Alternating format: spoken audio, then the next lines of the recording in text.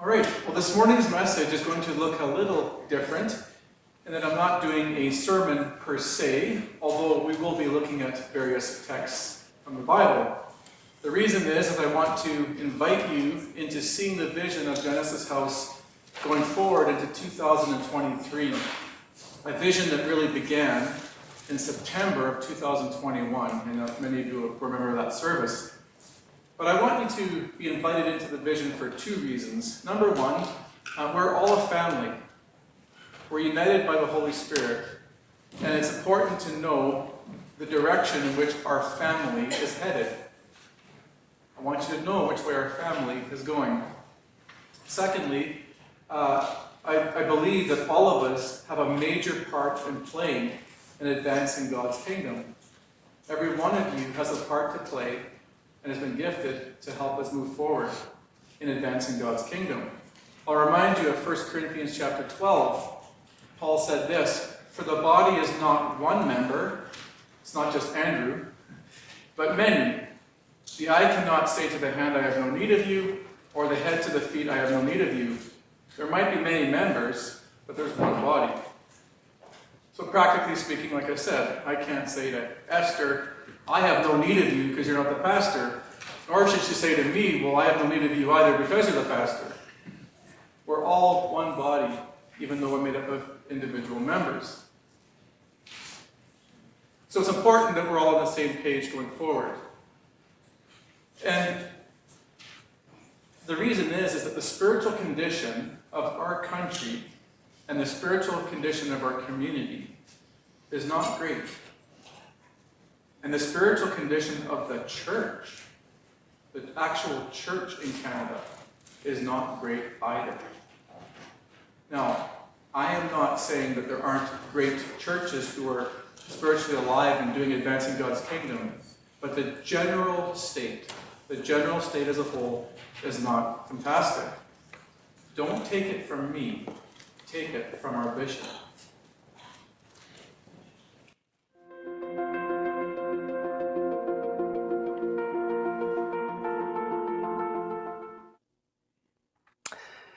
Hello, my Free Methodist Church family. Important announcement I have to make today. We're going to restructure. We can't keep doing things the way we've been doing them.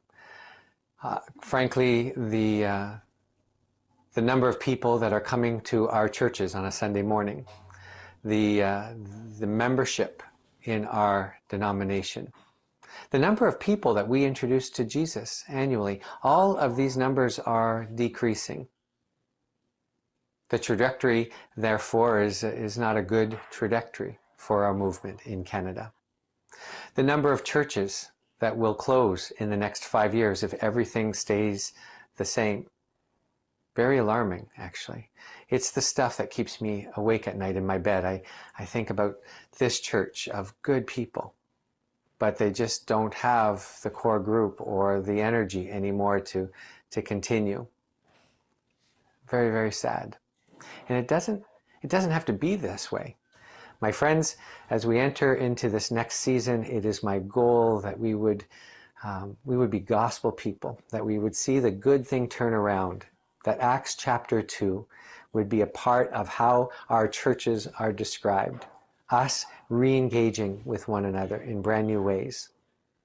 So I'm looking forward to your prayer, and if you could dedicate a week at the beginning of January 2023 for prayer for our movement, fasting and prayer, we would love that if you could invite your churches into that. So the first week in January, we're inviting our churches to pray for our movement in Canada, because together we really are that much stronger.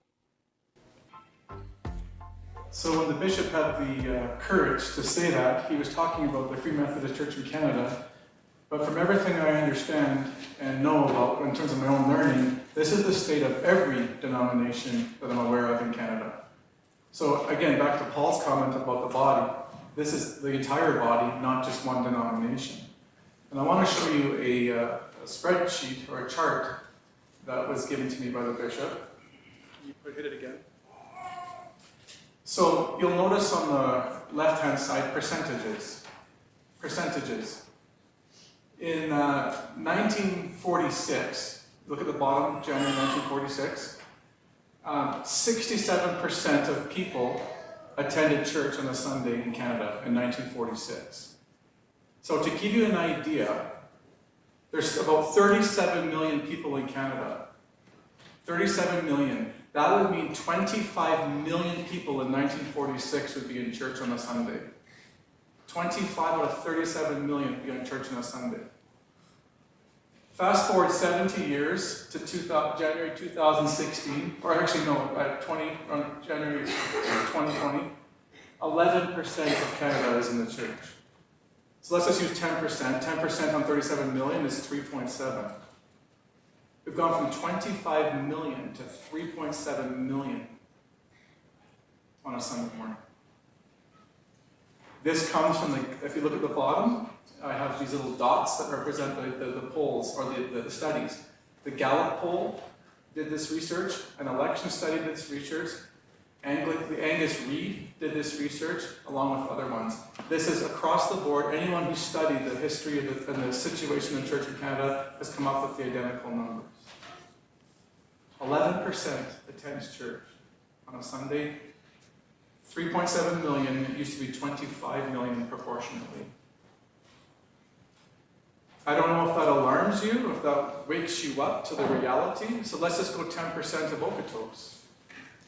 32,000 people. That means maximum 3,000 people are in church on a Sunday. Maximum. Maximum. And that's even less in our community. When you do all the numbers, I've done the numbers, it's way less than that. So we're actually probably 5%. Maybe even 2 to 3%. So, what are we going to do about that? Well, we already started, like I said, in September of 2021, restructured how we do church. But let me just show you the structure you have the sheet now, and you can pull it out. We're going to continue doing with what we've already been doing. But we're also going to be adding a couple of things, and this comes out of prayer and reflection and confirmation actually from last week's testimony time. Listening to your voices last Sunday with what you were sharing and what you were struggling with. So I've titled this, the IFC and the EFC. What are we going to do in the church, the internally focused church, which is right now happening on Sunday morning, and what are we going to do about the EFC? The externally focused church happening outside of these walls. Again, I was tempted to call it in-house and out-house, but the out-house was just not going to work for me. Okay? So what are we going to do internally and externally? Well, internally, we are going to be continuing to do what we've always done. We're going to preach the word. We're going to focus on prayer, like we have been. And we're going to be focusing, through the prayers, on healing. The healing of your physical bodies, the healing of your emotional body, your spiritual life, everything. Everything that encompasses your being. Praying that God would set you free from whatever's keeping you down and binding you. I'll never forget this passage in Matthew 21. It's one of my favorite passages now in the scriptures.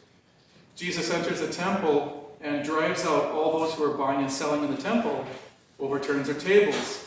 And he said to them, "It is written, my house shall become a house of prayer, but you are making it a robber's den." So there's a bunch of religious acts going on, religiosity in the temple. People claiming to love the Lord and be following him, but really in their lives it was absolutely chaotic. And there was no commitment to him on the outside. Life of hypocrisy. After he clears out the temple of all its religion, the next verse says, "And the blind and the lame came to him in the temple, and he healed them." Push out the religion, you bring in healing. What a house of prayer is intended to be. And as you know, those of you who've been here last year have witnessed this occur. So we're going to continue with this. At the same time, though, we're going to move to be an externally focused church in 2 avenues. The first one on the left is what's sort of happening primarily within the Christian community. So right now we have couples Bible studies, we have women's Bible studies, men's Bible studies, youth once a month. There's a prayer meeting that occurs Thursday mornings around 11 on Thursdays. But really, beyond that, the only thing that happens is that which others get invited to. So, for example, if Rudy wants to have a couple over for dinner, he'll invite a couple over for dinner and they'll have it. And that's fantastic, and that counts as external fellowship. The issue is that a lot of people may not get that same invite, and as a result, a lot of people are probably lonely within Genesis House. That was some of the comments from last week's testimony time, and I'm sure many of you could identify with the loneliness. We want to now move forward to break that. And so you'll see I've got a couple blanks on the bottom. I'm looking for you to submit to me through a text message or whatever ideas to break the loneliness in the community and provide other opportunities for fellowship, so that we have constant opportunities to be together and with one another. So I'll just give you an idea. A meet and movie night. Okay? We're going to have a meet and movie night. What's that mean? Just bring your favorite meat, we're going to barbecue it and watch a movie. And just whatever happens and conversation happens. We're going to have a Wing Wednesday night. We're inviting people from the church down to the George or whatever. We're going to have Wings on Wednesday, and whoever wants to come can come. That might be too intimidating for some of you who like more sort of intimate groups. Might have something like dinners for 6 or something where one family hosts and invites 2 couples over. Maybe we draw names from the church, and so and once a month or whatever, or once every 3 months, doesn't matter, people can have an opportunity to go visit with another couple. I got a mean ping pong table in the house now. Maybe we have a ping pong night, and those who want to have a blast can come over and they can see who can be the Forrest Gump of Genesis House. But you get the idea. You get the idea. We're looking for ideas, and I know tons of you are creative, and those of you who are maybe in the lonely category or wishing for more, this is your chance. What is it that your heart yearns for in Genesis House that's maybe not happening? Give me those suggestions, and as leadership, I promise we'll put those into play. And I'm looking to maybe have at least a couple things a month on top of what's already happening. But just think about it. If there's 2 other opportunities or 3 other opportunities a month, and you made all those, that means you'd be connected to the church 24 more times in the year, or 36 more times than you already are. And so again, the focus will not be necessarily opening the Bible to read something. In fact, it won't be. It's fellowship. And then to share your heart, have some laughs, and if we want to, we talk about Scripture, great, but it's not the ultimate card that we have to play there. We have the Bible studies and our Sunday mornings for those things. And so again, that's what I'm looking for. I'm looking for you to reach out to me. Otherwise, all that's going to get implemented are my ideas, and some of you will be like, well, I don't really want to do that. It's like, darn. So you have a voice in this church, so speak up. Speak up. On the other side is the externally focused church and outreach. You can do that in 2 ways, both in your private life and corporately as a group. So private life, seek to build relationships with the people around you that are in your neighborhood, that you play hockey with, that they shoot pool with, that maybe you sit beside every basketball practice as your kids are playing a game and you see the same parents all the time. Seek to build relationships with non-Christians in the community. Exchange phone numbers, have them out over for dinner. Invest in them. Care about them. Take risks with them. Build relationships, care about them, love them. That's on a private way you can do this and make a big impact. Secondly, we can do things corporately as a church, as a community. Right now, we have prayer on the streets corporately, where we go out twice a month. But I'm actually looking to maybe institute a couple more things. I have something called Miracle Question, which I'll share with you in the next little while, which came from John in Ireland as an idea. And I'm wondering about reaching out to the Filipino community. There's been a couple things in my life that's happened lately where I think the Lord wants me to pursue them. And so I'm looking for an open door. I'm not acting yet because I want to pray through it more, but I'm wondering if that's a community within our community that we can reach. And so again, these are just my ideas that have sort of come up, but please, if you have ideas for the community, ideas that we corporately, like, maybe 3 or 4 or 5 or 6 or 10 of us can go out and do something, please let me know, and we can pray through these things before we act. Here's the thing, church. The gospel is meant to be public. I'll say that again. The gospel is meant to be public. So you might separate, and the culture might separate church from state, but never in the scriptures is gospel to be separated from state. The church might be separated from state, but the gospel's not. I just finished a course at Regent College, and my teacher, Daryl Johnson, said this: the reason why he believes that the Christian church is in decline in our nation is because this has been lost. This has been lost. We've made Christianity private. So what I believe, what I think, and so just stay out of my life. Don't come into my home. I'm not going to talk about anything in the schools, in the universities, in the hospitals. We've lost the voice in the public realm. This is a pastor and a professor who's 75 years old, who's been in ministry for over 50 years. He would know when he says that. Think about Jesus and the apostles' ministry. Yes, it was a habit to go into the temple. Yes, it was a habit to walk into the synagogues. In other words, there was a habit in Jesus and the apostles' life to have an internally focused church.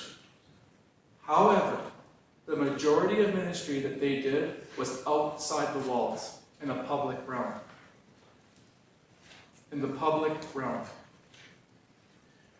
I just, for fun, yesterday, just went to the Gospel of Mark. I'm only going to read a couple excerpts from here.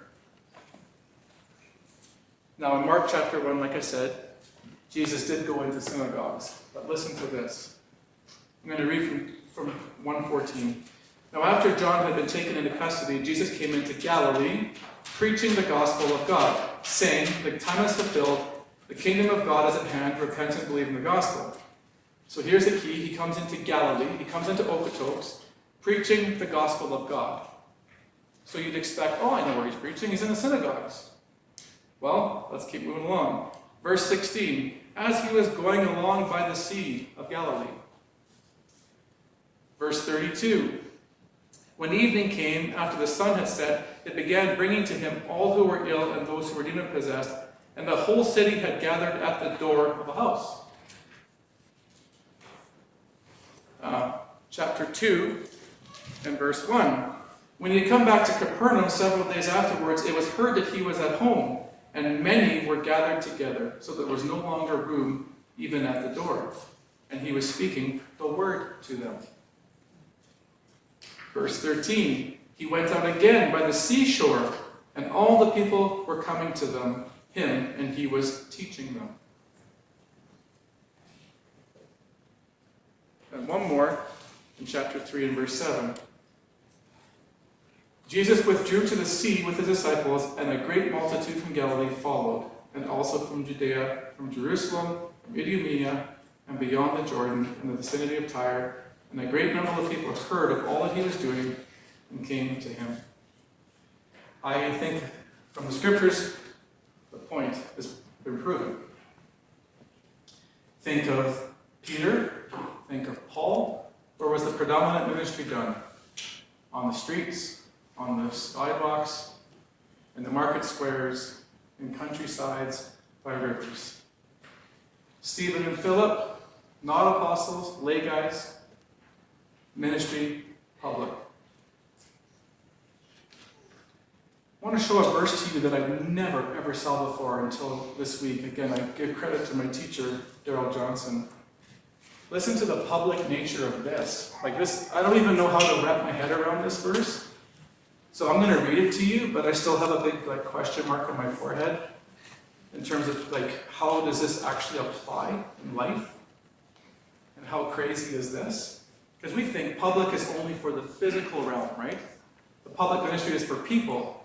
The public ministry is for the demonic world as well. Listen to this in chapter 3, verse 8 of Ephesians. This is Paul speaking. To me, the very least of all the saints, this grace was given to preach to the Gentiles an unfathomable riches of Christ, and to bring to light what is the administration of the mystery for which ages has been hidden in God who created all things, so that the manifold wisdom of God might now be made known through the church to the rulers and the authorities in the heavenly places. The church's job is to make the gospel known to the rulers and authorities in the heavenly places. Here's how my teacher applied it. He said, that's why if I get asked as a guest speaker to speak in a church, if nobody shows up, I still preach the gospel. So 0 come to attendance. Daryl stands up and says, this is a reading from Ephesians chapter 3, and he goes through it. It gives a whole new meaning to Ephesians 6, doesn't it? When he says our battle is not against flesh and blood, but against the spiritual powers in the darkness of the evil. Again, I don't exactly know how to work through that verse, but that is something else to think about in terms of the public nature of the gospel. Nearly everything we do inside the church should prepare and equip us not only for personal growth, but for personal impact. Everything we do in here should not only prepare us for personal growth, but for personal impact. We need to be determined to make a difference in society. And I'm going to leave you with one more incredible scripture from the Old Testament. And this is from Jeremiah 29. Oh, actually, I'll leave that alone. Jeremiah 29. We all know the verse, the famous verse from verse 11. For I know the plans I have for you, plans to prosper you, not to harm you, plans to give you hope of a future. That is everybody's bumper sticker who's a Christian, everyone's fridge magnet, everyone's book, everyone's verse on their wall. People love that. What people forget is the context in which that was written. It was written to Jewish people who had rebelled against God. They disobeyed and they were in exile in Babylon because of their disobedience. So God's speaking to them, to a bunch of disobedient suckers who were taken into Babylonian captivity, which is modern-day Iraq, for rebelling against God. And if you read this account, it was horrific what happened. Like horrific to the Jewish people. But then God makes that declaration about their future. But we need to start in verse 1 before the prosper comments are made. Look at what the Lord says. Jeremiah wrote a letter from Jerusalem to the elders, priests, and prophets, and all the people who had been exiled to Babylon by King Nebuchadnezzar. This is what the Lord of heaven's armies, the God of Israel, says to all the captives he has exiled to Babylon from Jerusalem. Build homes and plant to stay. Plant gardens and eat their food they produce. Marry and have children. Then find spouses for them so that you may have many grandchildren.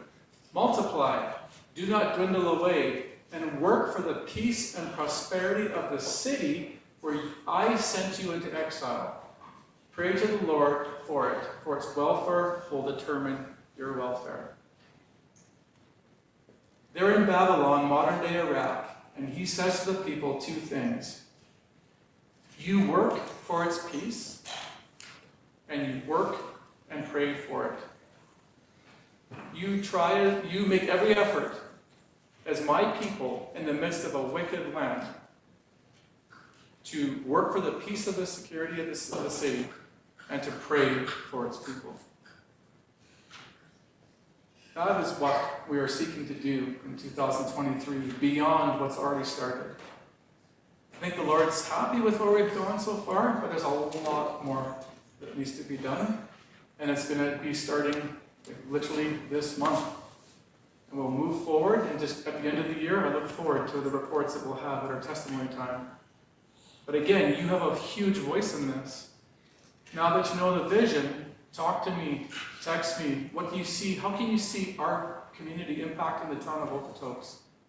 On a corporate level, on a private level in evangelism? What can we do internally to help the people who are already here feel more connected, more loved, and less lonely? And build one another up. I believe if we do this, we'll truly capture the heart of the gospel and the heart of Jesus. So everything going forward in my preaching for the next 3 months, everything I'm preaching in the next 3 months is preparing you to embrace this vision and how you individually as a person can make a difference. Amen.